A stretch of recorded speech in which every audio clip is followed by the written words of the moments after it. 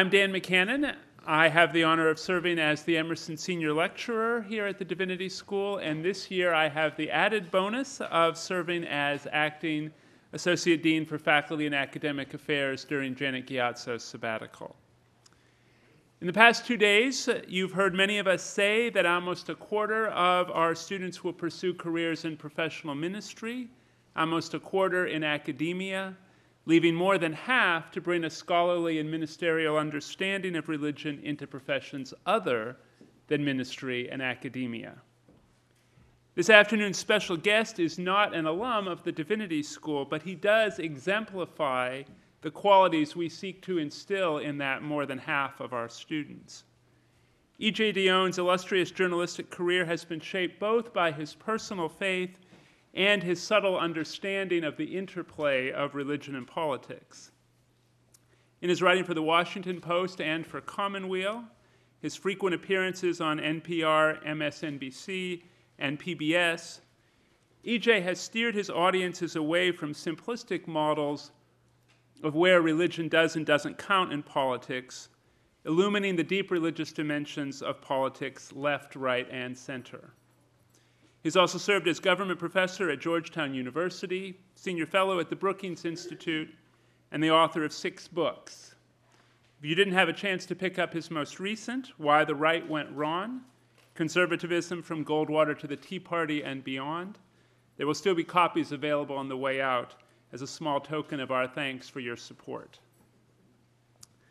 I'm also pleased that joining E.J. in conversation will be my colleague on the HDS faculty, Catherine Breckes, the Charles Warren Professor of the History of Religion in America.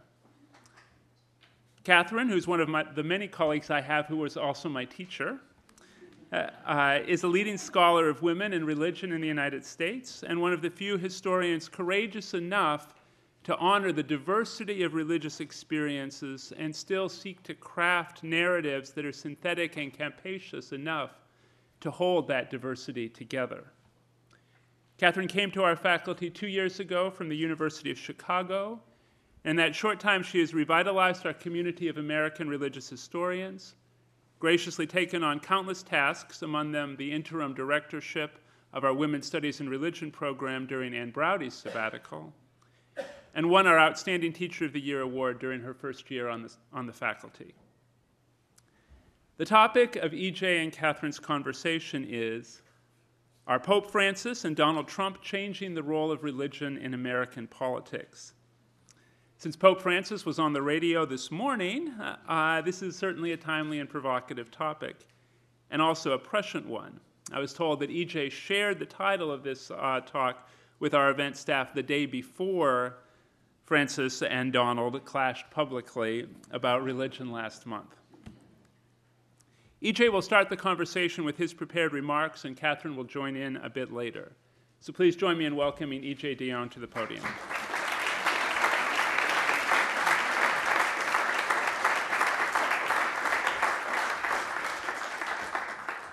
Thank you so much. I will explain to you why it's a particular joy to be here today, but I just learned that Catherine got her undergraduate degree from Harvard and then her PhD from Yale. And I told her about what John F. Kennedy said when he received an honorary degree from Yale. He said, now I have the best of both worlds, a Harvard education and a Yale degree. But I am really honored. I am really honored that she is my interlocutor. I also want to say I am very sorry that I missed Angie and Casper. Now, is that a cool name for a pair? It sounds like a folk group, I think, and which is why they will be very famous in addition to their good work on the nuns. We could talk a bit about the nuns because I actually think their role is quite important in this election, and parenthetically, they sort of suggest a real coalition management problem the Democrats have that's quite different than the Republicans. The Democrats include the most religious people in America, who are, by most measures, African Americans, and the least religious people in America, indeed, the people most hostile to to religion in America. And the Democrats have to hold this whole thing together, so that if you think the Democrats sometimes look incoherent on this question, that's why. And it's a real struggle. But the other thing I have to say is I truly love this place. I never got an HDS degree, but the first year that Harvard allowed undergraduates to come up to Harvard Divinity School, my friend Ron Garrett and I, as far as we can tell, Ron now teaches at USC, some of you may know his work, were, as far as we can tell, the first people to walk over here and enroll in a class. And it was Harvey Cox's, it's my favorite class on my transcript. It was his class called Eschatology and Politics, which is continually relevant to life. And I've always told students often ask you, I teach at Georgetown, and students often ask you, well, what are professionally useful courses? And I always tell my students that eschatology and politics was the most professionally useful course I took, because less than 15 years later, I found myself covering the Vatican for the New York Times when then Cardinal Ratzinger was condemning liberation theologians like such as Gustavo Gutierrez and Leonardo Boff. And Harvey was having us read these guys in mimeograph, for those of you old enough to remember mimeograph, you know, these things that came in from groups in Latin America called Cristianos por Socialismo and stuff like that. And it was so that when this came up in the Vatican, I knew all about these guys. And that was because of eschatology and politics. And I also have always found this place one of the most congenial places to study. And there are so many great people who've gone through here, including my old friend, Father Brian Hare, who is just one of the most extraordinary people I know. So it is such a delight and privilege to be here. And God bless the Harvard Divinity School for buying that big pile of books. I still have... My wife and I still have 5 years of college tuitions to pay, so every little bit helps enormously. This campaign is quite extraordinary, and I was at an event last night for the 10th anniversary of the Berkeley Center at Georgetown, and Madeleine Albright gave an extraordinary talk in honor of the Berkeley Center's 10th anniversary, and she told a story which many of you may know, but I had never heard before, where she was at a session where Elie Wiesel asked everyone, who is the saddest person in the Bible?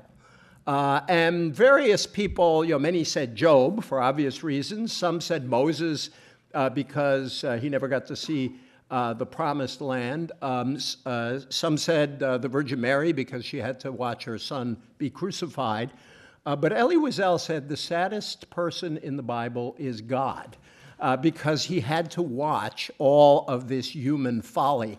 And I'm going to carry that around with me for the rest of this election campaign, because it is hard to imagine that God is terribly pleased with a lot of what's going on here, even though I try never ever to claim I can speak for God. But on the Donald Trump Pope, it is true. I had this idea before, the fight between Trump and Pope Francis for reasons I'll get to. But my favorite outcome of that fight was courtesy of my Washington Post colleague Carlos Lozada, who's the chief book critic, a wonderful writer. And Carlos was trying to imagine if sort of Donald Trump is going to go after the Pope, who does he go to next? And so he wrote a tweet that was basically his idea of what the next Trump tweet was. And the tweet went as follows. It took him 3 days to rise. I could have done it in 3 hours. Jesus, very weak. And so that's where we are. I've been collecting Trump jokes, so I'll just share another that has nothing to do with Divinity School, but one of the late-night comedians cited a recent poll that showed that the election of Donald Trump would make 70% of Americans anxious and 30% of Americans Canadian. It is, and I want to honor your great dean. He's a wonderful man. We are really blessed that he has joined this community of ours. I was actually at a table last night. I told people of rather sort of, how do I say it, judgmental academics who were talking about what a great place Harvard Divinity School is becoming and has become. So I thought that was a tribute to all of you here, including especially your dean. Well, I was my slogan in life is God looks out for fools and Democrats, and I qualify on both of those. And so imagine my surprise when I knew I was giving this talk, and two things, not one, but two things were announced this morning. One is that Bernie Sanders is going to the Vatican to speak at the Pontifical Academy of Social Sciences next week. Now, try to imagine a Democratic presidential candidate over the last 20 or 30 years being invited to the Vatican in the middle of a campaign. And makes it even better, it's a Jewish socialist Democratic presidential candidate being invited to the Vatican. A friend of mine who occasionally criticizes Pope Francis said, this proves he's a Peronist, my friend said. But she's a Hillary person. But this is an extraordinary and quite wonderful thing. And at the same time, the Pope today released what really is a groundbreaking document called The Joy of Love. And while the Pope did not change the Church's formal teachings on gay marriage and other issues, it clearly is a move toward, I think, what can only be called a more liberal, some might even say modernist view of sexuality. It's a really remarkable document that lays heavy emphasis on personal conscience and is very welcoming of everyone into the church. And I think this is one of many signals that Pope Francis has sent about his desire to remove the church, or at least minimize the church's role in cultural warfare, and to, I would say, re-emphasize, not simply emphasize, but re-emphasize church teaching on poverty, economic injustice, immigration, and the plight of refugees. In fact, Sanders this morning noted that Pope Francis is to his left on many economic questions. And I think this shift within the Catholic Church is not really surprising. It is actually where the Church was a long time ago, and not that long ago. Some of you may remember, and Brian Hare was involved in this, when the Catholic bishops issued two pastoral letters in the 1980s, one on economic justice that was very critical of the workings of the capitalist system along the lines that Pope Francis would recognize, and another on nuclear war and the need for war always to be a last resort, and setting up very strict criteria for warfare. So again, I think it's important to recognize Pope Francis isn't inventing something altogether new. He is actually restoring an emphasis that has been there in Catholic social teaching. And I think one of the interesting questions in this campaign, and this is what I'm trying to set up rather than resolve a conversation, is what will Pope Francis's impact be as this campaign goes forward? It's very striking that the two candidates who like to quote Pope Francis the most are the two Democratic candidates. You don't find Republican candidates in this campaign quoting Pope Francis very much. This would not have been the case a few years ago. To what extent do Pope Francis's early appointments, the new bishop of San Diego, who got a PhD in political science from Harvard, by the way, or Cardinal Archbishop Supich in Chicago, who are very much out of the progressive tradition in the church. How much will the Catholic hierarchy, which is still quite conservative, how much will this change? And so I think on the Pope Francis side, you have a re-emphasis of Catholicism's, but also Christianity's, the broader Christianity's emphasis on social justice. You have an internationalization of the Christian vision, and especially with his emphasis on refugees, on immigrants, and on global poverty. And this is a radical change from what we have been accustomed to over the last several years that could shake up this campaign in interesting ways.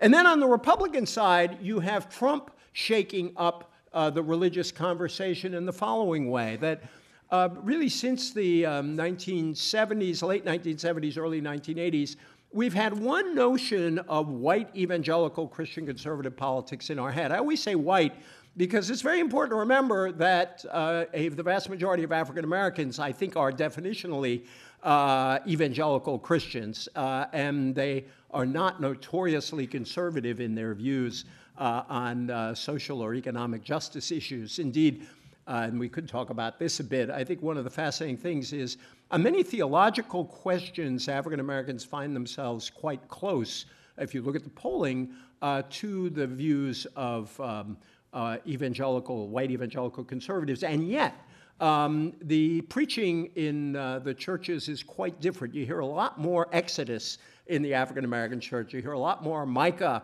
and Amos and Isaiah in the African American church. You can still hear Martin Luther King's invocations of Amos, let justice roll down like water and righteousness like the mighty stream.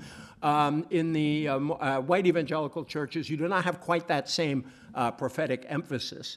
But what Trump has done on the white evangelical side is created a real split. There are evangelicals who have been very critical of Trump. Russell Moore, the president of the Ethics and Religious Liberty Commission of the Southern Baptist Convention, was rather tough on the old Donald.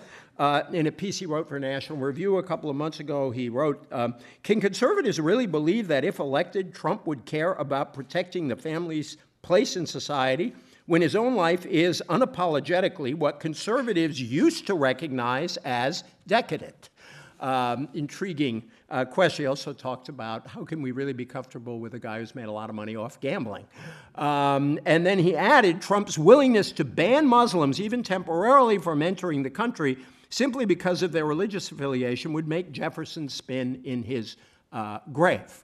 And yet, despite these denunciations from many key, quite conservative evangelical leaders, Trump, in many, many primaries, has done very well among evangelical voters. If you go back to the Southern-inflected primaries of the first Super Tuesday, the media keep calling everything Super Tuesday these days. They really should.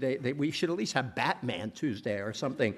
But he has picked up a serious share of the evangelical vote, particularly in parts of the Deep South.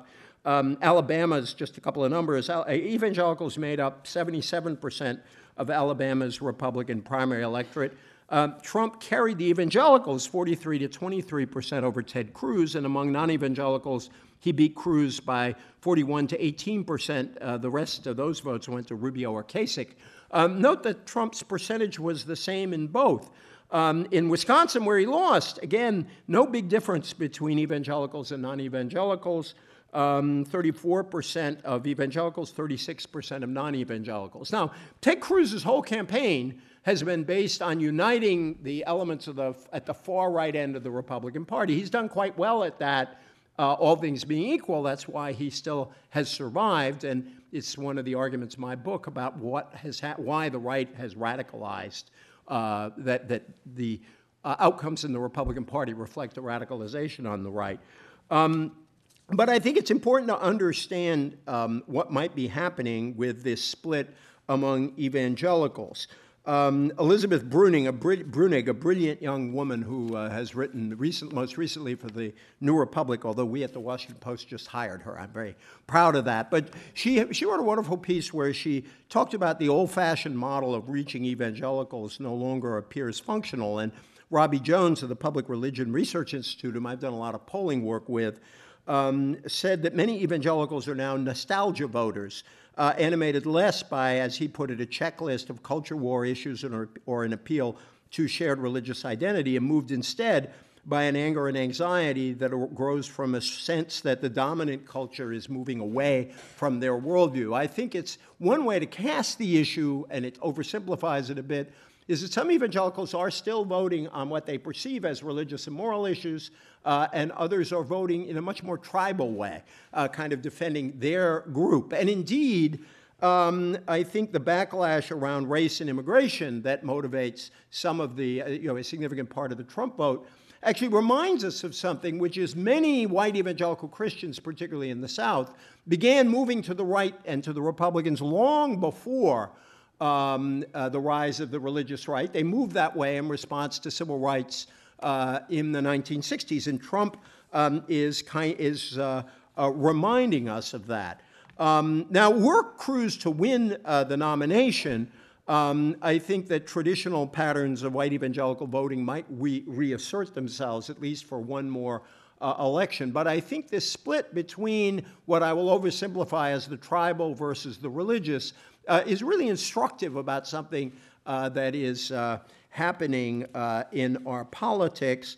And two other quick points I want to make. One is that it is my view that the way in which Hillary Clinton is most likely to solve this authenticity problem that the press, but not just the press, associates with her, is if she is far more out front and embracing of her Methodist faith and its social demands. I believe from conversation and from conversation with a lot of others that the old social Methodist in Hillary is a deeply authentic Hillary Clinton. It is who she is, and that this would convey something that I think her campaign hasn't conveyed very much. When she quotes John Wesley out on the campaign trail, she seems to light up, and I think voters notice that, and I think that will be part of the campaign. So,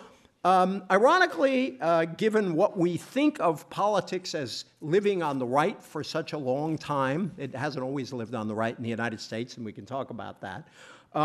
You have an election where the evangelical movement is split, where the Democratic frontrunner may find salvation through public engagement with religion, and you have a Jewish socialist heading off to the Vatican to make a case about climate change and social justice that is, in fact, quite congenial to Pope Francis's worldview.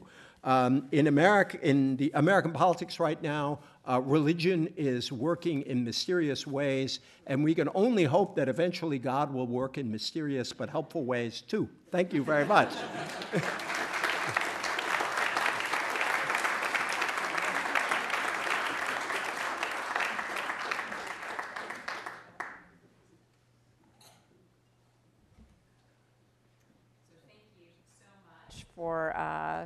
For these thoughts. You should know that when I told my 14-year-old daughter that I was speaking on the topic, Are Pope Francis and Donald Trump Changing Religion's Role in American Politics, she wanted to know if there was a subtitle, God versus Satan. So you can tell. You're raising your daughter very well. I'm just making my at biases least in my clear. view. What she's been hearing at the kitchen table. So this is really a fascinating moment politically in terms of the influence of religion in politics. And I'd like to hear you talk a little bit more about what I see as really two very opposite tendencies with Francis and Trump, polling the electorate in different kinds of ways. Trump seems to me to be almost a sort of caricature of American individualism. You know, he's the cowboy who's self-reliant. He comes in, he gets things done. He's the autonomous individual. The Catholic Church, as you know, has had a long history of suspicion of that kind of individualism, and they've really been focused much more on the common good. And so it seems to me that right now we have sort of two models of human flourishing, one where Trump says the way to make the world better is to get rid of any sort of restrictions on individual freedom.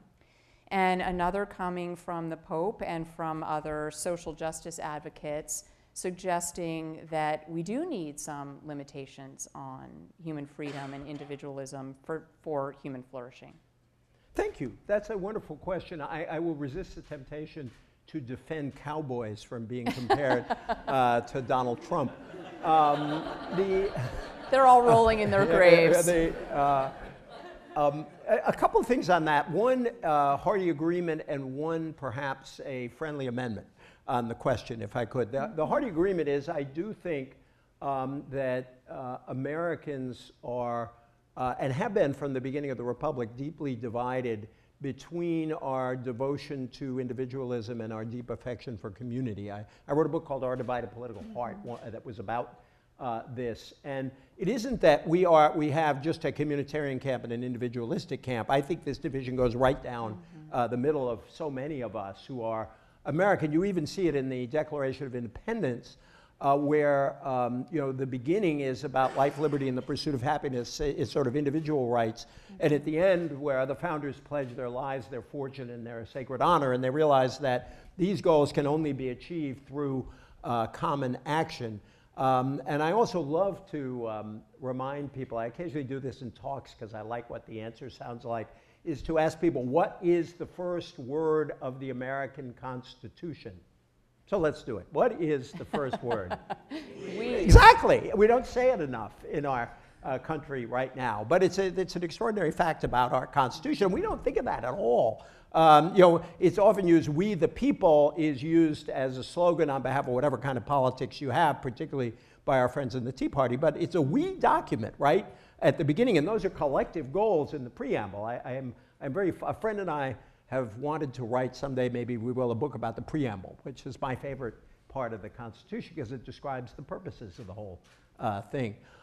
So I think that split is deep in us. And Paul Begala, who some of you know from CNN, who worked for President Clinton, he once said a wonderful thing about two streams of rhetoric that always worked in Texas politics. Stream one is, we came down here on our own. It was a wild land. It was a mess. In some cases, they might say we fought off the Indians. In some cases, they might not say that. And we sort of built this by ourselves, and we are self-reliant, and other people should be too. And that works. But then he points out the other speech that works is, we came down here in wagon trains. We stuck together.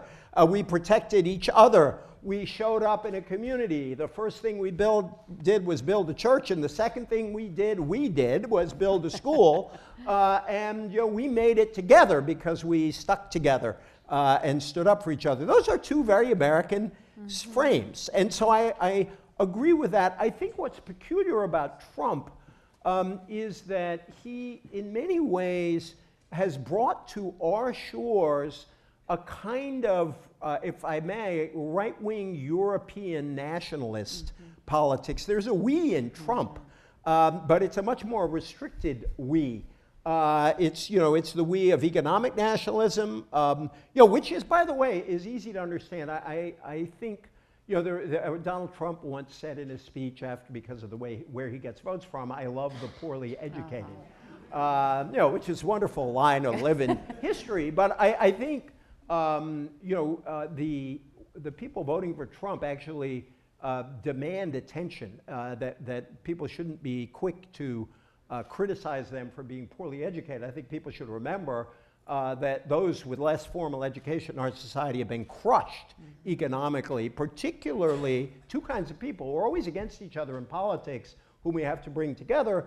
Older white working class people, particularly men on the one side, and African Americans in the inner city on the other. William J. Wilson, a great scholar here, wrote a book called When Work Disappears about the cost of deindustrialization in the inner city. So I hope if nothing good comes out of the Trump campaign, at least we pay attention to that. Nonetheless, his explanations are nationalist, they're exclusionary, and so there is a restricted we in Trump, and that is obviously one of the things that bothers those who, in a broad sense, are liberal, even if they are liberal communitarians. That's how I sort of think of myself, as a communitarian liberal in my politics, or a social democrat, who are basically communitarian liberals. But that offends part of us, and rightly so. Right. No, that's fascinating.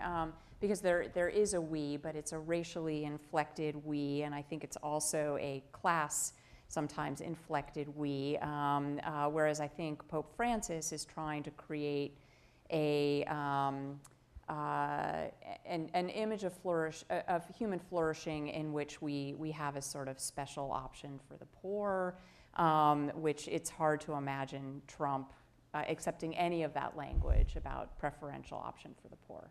Yeah, I was trying to think, what would Pope Francis's slogan be in this campaign if he were running for president? And one of the slogans that came to mind was "Stronger Together," which I think is at the heart of Pope Francis's view, which is, on the one hand, he can be very critical of rich people, rich countries, our lack of generosity, which is probably why he'd do very badly in an American election. He wouldn't get much super PAC money. Although actually, that never mind. I mean, that raises a fascinating issue about support for the church financially. But there is in his talking, and you heard this especially in his speeches in the United States, it's that all of us are better off if all of us are better off, and that we are all implicated in each other. And that is a very different kind of argument. No, I think, when I was reading the Laudato Si document, I finally used my computer to count how many times he used the words common good. And it was more than 30 times. And this was also true, I think, in his address to Congress, where this was really an emphasis that he was trying to convey. So maybe his hat would say the common good. It would be make America great again versus, the common good for everybody. By the way, Trump critics have put out different baseball hats that say America is already great, which is, by the way, I think it's odd that progressives in some ways can sound more patriotic these days than conservatives, because conservatives are very easy with the America that is becoming. It leads, these Republican debates, which, I have to watch for a living, which at times I honestly enjoyed, and there were occasional moments. I do salute Jeb Bush at the end for really going after Islamophobia, by the way. I think he sort of won himself a certain respect at the end of that campaign. There is such a pessimism about the United States that our values we're going to hell in a handbasket in terms of our values. We're becoming a much more diverse country that some people are not accustomed to. So I've been saying that what conservatives really need, and I talk about this in the book, although I don't put it this way, is they need to discover what Sarah Palin once called the hopey changey thing, because I do think that conservatism at its most successful has had a strong element of hope in it. And the funny thing about Trump is he has a little bit of that in him. Oh, he does. Make America great again assumes that that's possible. Right. But it entails a lot of other things. But I think more generally, conservatives need to be more comfortable with the America that's becoming. Some are, but a lot aren't. Yeah.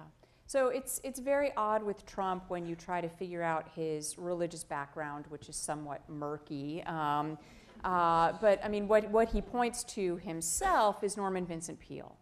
That he went to Norman Vincent Peale's church as a child. He was married for the first time in Peale's church, and Peale was all about positive thinking. He wrote The Power of Positive Thinking that was published in 1952. And in some ways you can hear Peale's influence, I think, in Trump, where, Peale was all about you have to think positive and never, ever accept defeat. That also sounds familiar. I'm a Red Sox fan. I believe that, too. But at the same time, he does sound deeply pessimistic sometimes about America and what the future might look like. But this raises the question, going back to Peale, about why it is that Christian voters are willing to support him. And my sense is, and I'm interested in your response to this, my sense is that some of this has been overblown, and I'm really looking forward to sort of, continued polling, and because some of the polling has suggested that the people who go to church once a week actually are pretty negative about Trump, and that includes evangelicals. there are a lot of people who self-identify as evangelicals who will say to pollsters, I'm an evangelical and I support Trump. But it's not clear to me always what that means. It does suggest to me, it's fascinating that a lot of people want to identify themselves as evangelicals. But if you get down to the level of practice, what is it that you're actually doing? Church-going Christians, including evangelicals, seem somewhat suspicious of him. But the narrative, I think, in the larger culture, and this is partially because of Jerry Falwell Jr., who very publicly endorsed Trump, the narrative has been that evangelicals are among his main supporters. So I'd like to hear you reflect on that. No, I think what you said is important and true. That as best we can tell so far, the more church-going and religiously engaged evangelicals are less pro-Trump. Mm-hmm. And it's one reason why Ted Cruz did so well right. In Iowa. One of my favorite little journeys so far in the campaign was to this wonderful little town called Keosauqua, Iowa, which is a little town on the Missouri border. It was clearly the crowd gathered in this kind of storefront, about 100, 150 people, and at the end of his speech, I think I'm remembering it exactly right, he looked at the crowd and said, "Awaken the body of Christ." This was in a political speech, and he got a real response from this crowd, which was heavily evangelical, and those kinds of evangelicals are much more Cruz than Trump.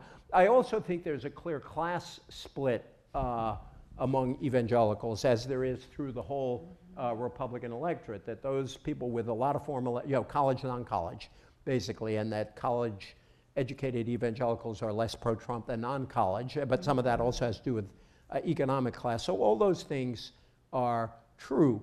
But I also think that we have, in a way, overemphasized the role of moral issues in the white evangelical vote over a period of 50 years. In other words, again, that's one of the reasons I mentioned it in my talk, is that we forget that a lot of these voters started voting Republican with Barry Goldwater in 1964. If you look at the states that flipped sides, white voters in Mississippi and Alabama and Georgia and Louisiana were voting with Goldwater because of his opposition to civil rights bills. Now, just in fairness to Goldwater's memory, there's nothing racist about him. He supported local civil rights bills. He did it on states' rights and property rights grounds. Nonetheless, that objectively allied him with the southern part of the white Southerners who opposed civil rights. And those factors have been playing all the way through. And again, I think it's, whenever we talk about race, we got to be very careful. It would be wrong to say that this is all about race, but it's equally wrong to say that it has nothing to do with race. You can't wash that history away. And I think when you see Trump is kind of exposing some of this, I've forgotten who wrote it first, but that many conservative politicians have used a dog whistle on these issues, and Trump uses a bullhorn. And that there may be something positive about putting all this stuff out on the table so we can talk about it, as long as he doesn't become the enabler of a kind of public racism that is very destructive. If I may tell one personal story, I was on the book tour for this book, and I was in Louisville, and this lovely woman stood up in the room. It turned out she was Indian American, and she told the story about her son, 10-year-old son, I think he was, 10 or 12, being asked by a kid in his class, "Are you Muslim?" And he said, "No, I'm Hindu." And then he got invited to a birthday party. And the woman said, "I wonder, would he have been invited to that birthday party if he had answered, 'I'm a Muslim'?" And then she talked about, are we enabling a kind of discourse all the way down that encourages people in this direction? And I think it's something to think about. So the positive would be, let's expose this, but the negative would be, let's not expose it in a way that makes it sort of more common, that makes people feel it's okay to do this to a 10-year-old kid. Right. Can we have the map up there? Does somebody have this slide? Because I did want to talk some more about race, because it does seem to me as if, this is a a campaign season, not only because of the campaign, but about, you know, there are issues going on with police brutality, but race has really surfaced as a very disturbing component of this electoral cycle. So this is a map that I often show to my students in my American religion classes, and it's just, I think, really fascinating. You can see American history in some ways written on this map. But what the map is showing you is the dominant religious group in every single county in the United States. It doesn't mean that everybody in those counties are just that one group, but numerically they're the majority. And you can see the strength of the Southern Baptist Convention across the South, which is also historically, that has been a strength of the Republican Party. The Southern Baptists, for those of you who want a little history lesson, are formed in 1845 when the Baptists split into northern and southern divisions over slavery. So in some ways, you know, there's still the, I think, the legacy that the Southern Baptists bring with them of the history of the Civil War, of arguments about the expansion of federal power that have often been associated with race. So many of the debates about how federal power should be used have had to do with, you know, first in the Civil War with slavery, then in Reconstruction, civil rights, desegregation. So if I could just ask you to talk a little bit more about race in, you know, our contemporary political moment and the way that it's associated with religion. Yeah, I love this map, and if you look at Massachusetts up there, as a Catholic kid from Fall River, I think the painting up in New England is every New England Yankees' worst nightmare back in about 1855 or 1860. And I raise that, by the way, just to say we shouldn't be too down on ourselves at this current moment because we have had struggles of this sort all the way through our history. In many ways, I see attitudes toward Muslims is not unlike in every way attitudes toward Catholics about 100 years ago, that those of us who were Catholic were seen as representing a foreign power, we were seen as representing authoritarian politics, and all kinds of papal documents were cited to support this view, and in fact we made a big, we Catholics changed a great deal on these questions after Vatican II. So that map is, there are so many ways in which that map is instructive. And that big Mormon piece, LDS piece, in the middle is fascinating. It's one of the reasons I think why Mormons have been very resistant to Trump, because of their own, they have a sense of their own history as an oppressed group. They're politically very conservative, but they still feel that very strongly. You're right, obviously, about the history of the break between Southern and Northern Baptists. Harvey Cox was a Northern Baptist, by the way, my old teacher. In defense of the diversity of even white Southern Baptists, Jimmy Carter was a Southern Baptist. There are the Cooperative Baptist Fellowship. The beautiful thing about the Baptists is that they are so decentralized and democratic that they sometimes look like a socialist sect splitting in different pieces. I say that as a compliment, not an insult, by the way. And so there, even Southern Baptists are quite complicated. But yes, if you look historically, that's true. But I think the other fascinating thing about many of those counties in the South is think about someone like William Jennings Bryan.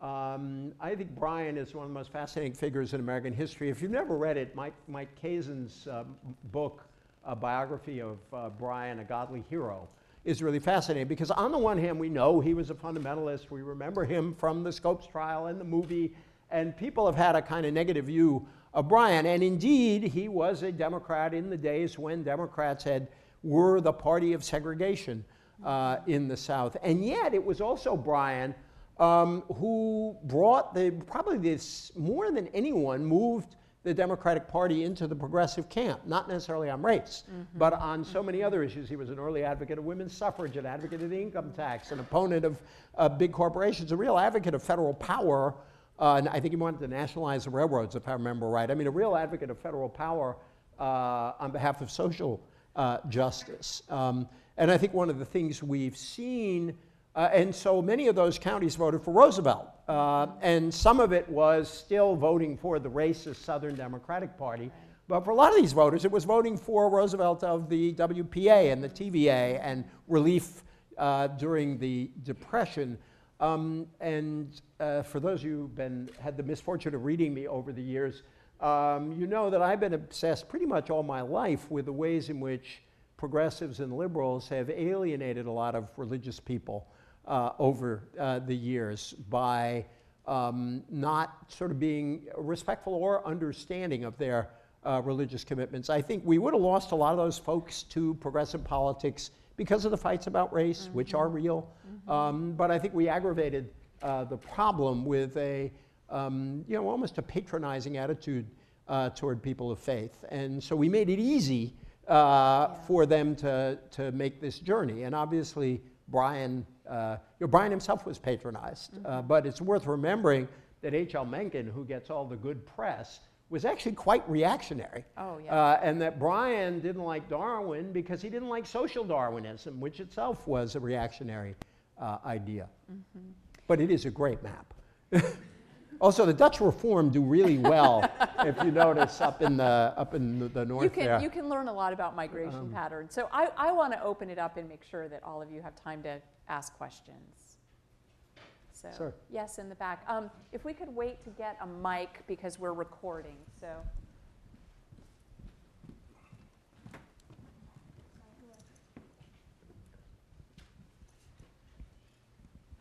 This is a bit of a segue, but you mentioned twice earlier about Bernie going to the Vatican as a Jew. And the New York Times has done several pieces about the fact that he's chosen not to sort of comment a lot about his Jewish background, even referring to his father, I guess, as a Polish immigrant, not a Polish-Jewish immigrant. So my question has to do with what's your take on why Bernie is kind of sheltering or sort of stepping aside from that Jewish background to the point where, groups of rabbis have criticized him and so forth, and how will that impact elections in Florida or New York, places like that? Well, I think there is a long and strong secular, often socialist Jewish identity in the country. One of the most touching things that ever happened to me personally, my wife was sick and was in the hospital, and my friend Harold Meyerson, some of you may know from his writing, he's an editor at the American Prospect, wrote a column at the Washington Post for a long time, and I got this wonderful phone message when I got home from my wife is fine, by the way, it all worked out. And I had this touching phone message from Harold who said, E.J., tell Mary to get better because it's really strange that this Jewish atheist is saying prayers for her. I've always loved Harold for that. But I think Harold in that phone call was actually speaking for a real tradition within the American Jewish community. It's a split that goes back, to people, particularly among Eastern European Jews, going back to the 1880s, 1890s, and if you look, I can't read them, but you look at the old Jewish socialist press, there was a strong stream of secularism or atheism, and so I think Bernie represents that. I don't think there's ever been any denial in Bernie about who he is, but I think that's the stream he represents. On the other hand, one of the cool things, my view is I admire Hillary Clinton and like her more than a lot of people seem to. I also think Bernie has done a great service broadening our sense of where the political spectrum lies. Whenever Barack Obama was called a socialist, I always used to say to people, I know socialists, and they're insulted when Barack Obama is called a socialist. He's a good capitalist. So I think he's done useful work. But one of the coolest things Bernie did was to go to Liberty University. And gave a speech where he quoted Pope Francis a bunch. He quoted scripture a lot, and basically just said, "You conservative Christians, think a bit about this social justice stuff and how deeply embedded it is in in the scripture." So I think that's who Bernie is, and I think it's a very, he's part of a very substantial group of American Jews. Yes. E.J., do you think we're overreading some of the results of the primaries? With the exception of Wisconsin, it's been a pretty narrow slice. If I got the figures right, Trump won Nevada, with 8% of the Republicans in Nevada. Are we extrapolating from this a lot of things that we shouldn't be?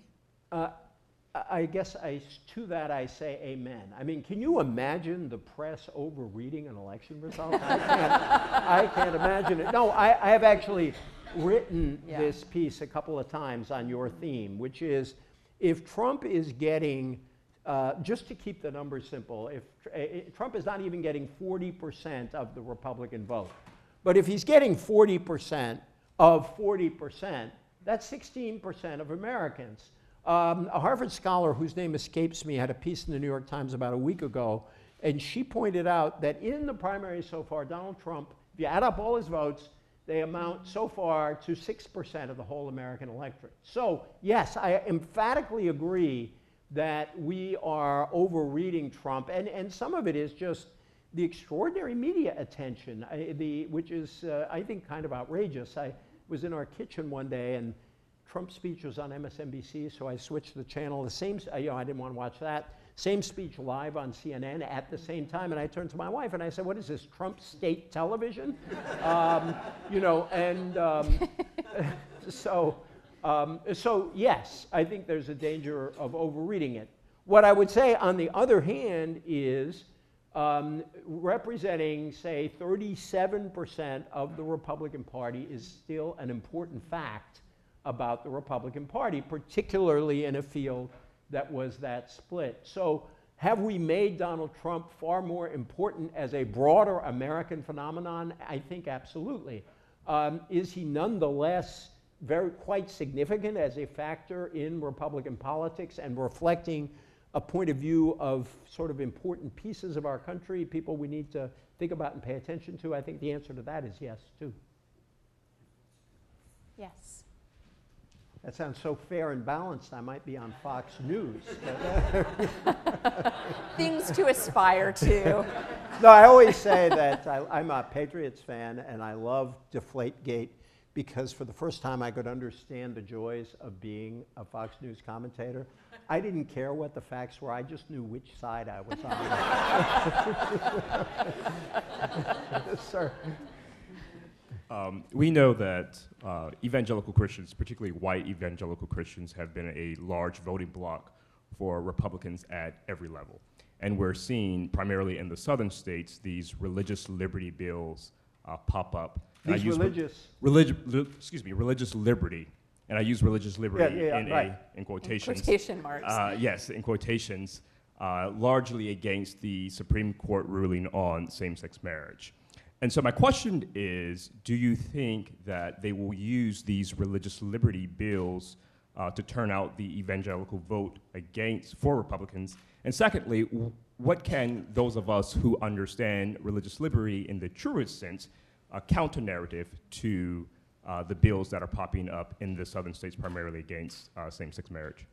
You know, that's a very good question. By the way, your question reminded me of something I let slip that you asked that I think is also important about the Trump vote. There are people who are arguing with some evidence, and I think it'll be interesting to look at it further, that the kind of prosperity churches, people who go to prosperity or health and wealth churches, however you want to characterize them, you mentioned Norman Vincent Peale, that folks in those congregations who probably do think of themselves as evangelical but are quite different from other kinds of evangelical may be somewhat more inclined to vote for Trump. I don't think we have enough data. We might not get enough data to really answer that, but it has an intuitive sense to it. On your point, I think it's the religious liberty question is very tricky in the following sense.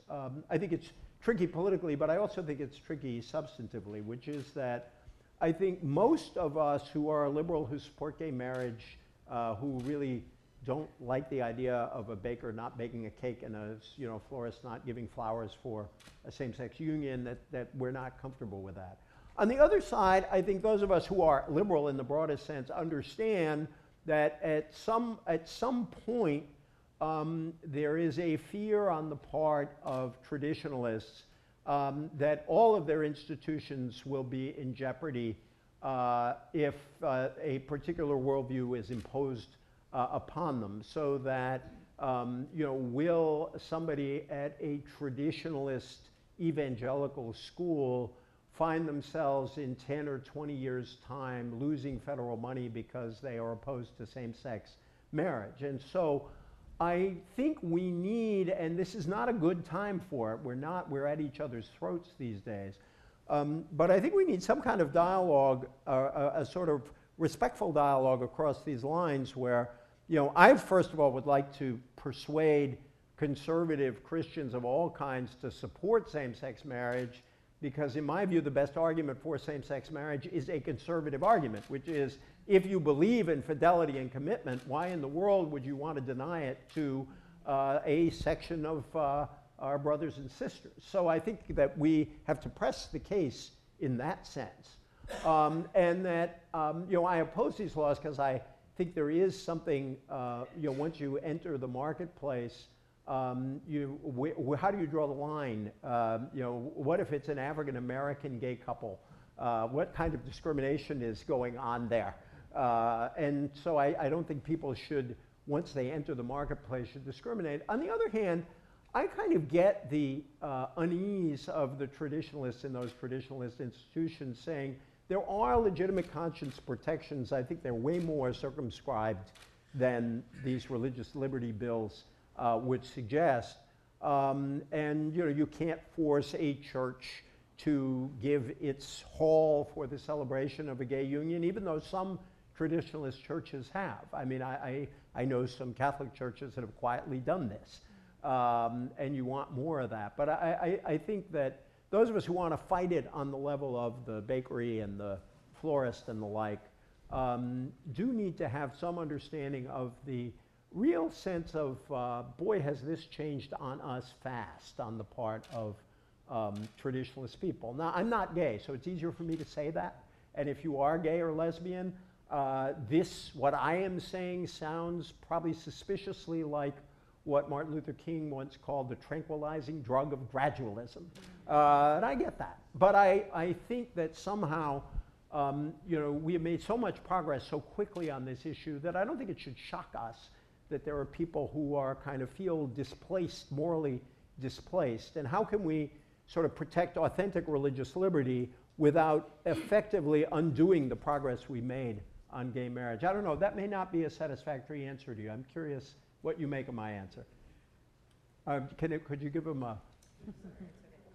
I struggle with this because I have, in general, I do believe there are all kinds of legitimate religious exemptions. I'm a kind of fan of the Seventh-day Adventists because they have protected the religious rights of people who don't, observe the same Sabbath, and they've really been quite pioneering about protecting religious liberty. And so I worry about that side. I worry about, I think kids should be able to bring Bibles into public schools if they want, stuff like that.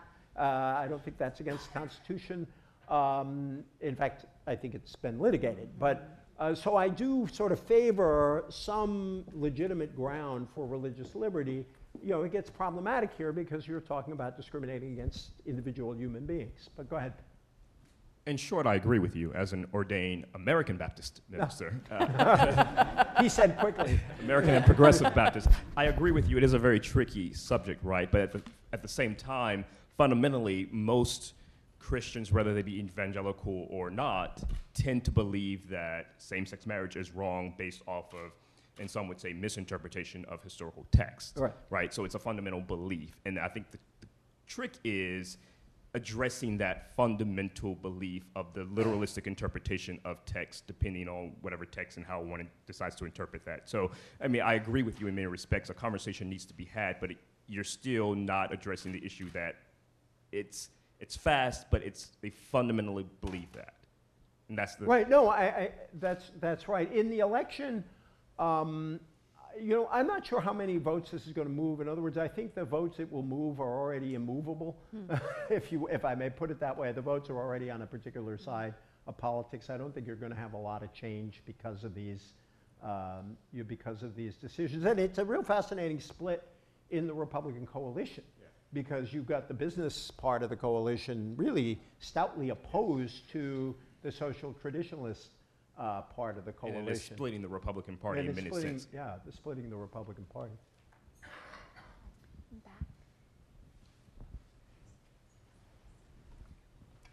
I live in the Bay Area, so I don't have very many Republican friends, just because it's a demographic thing.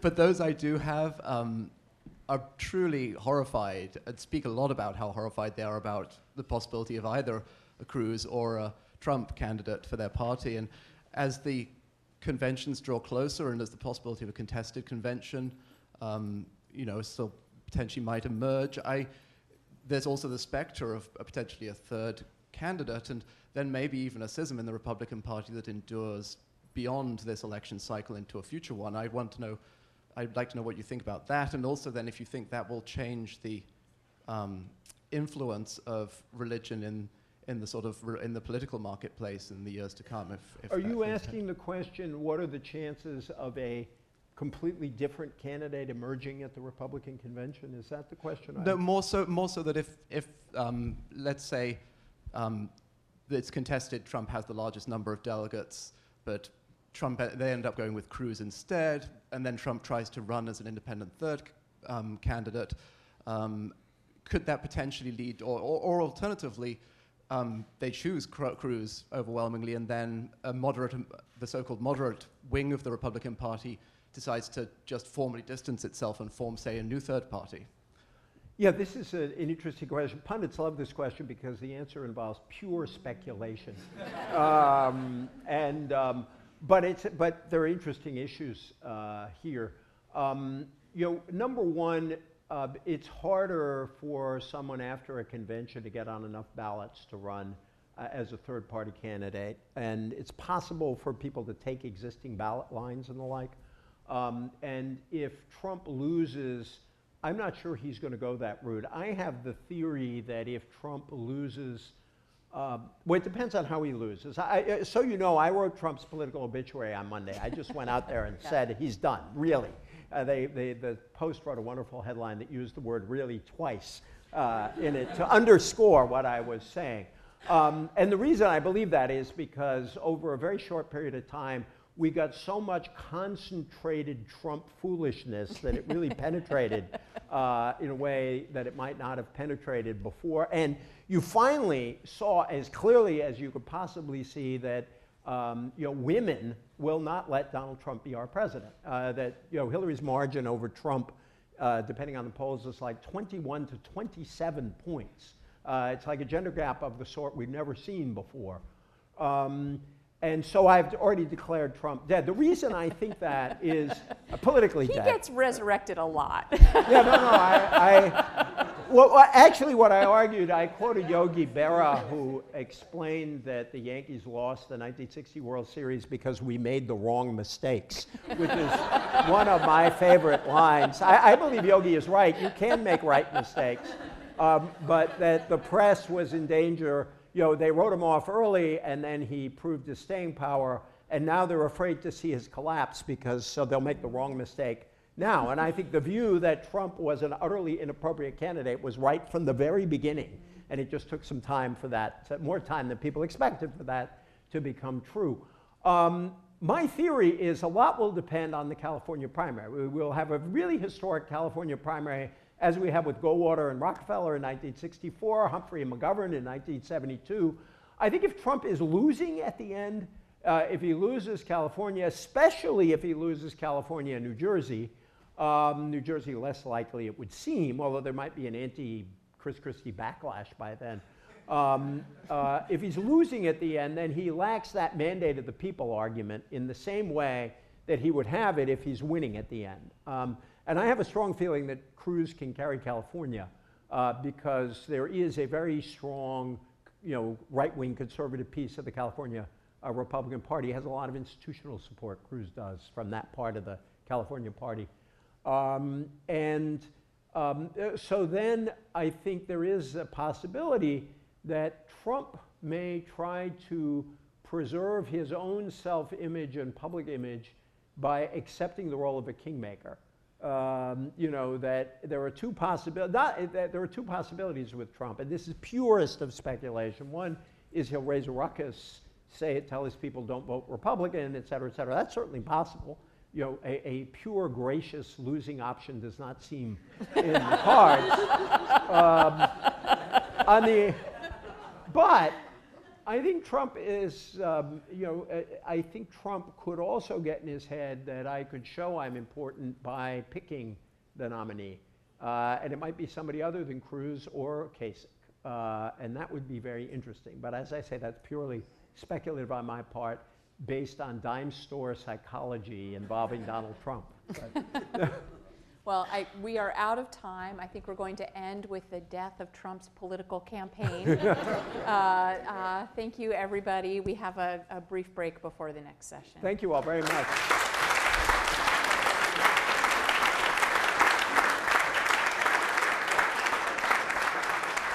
Well, what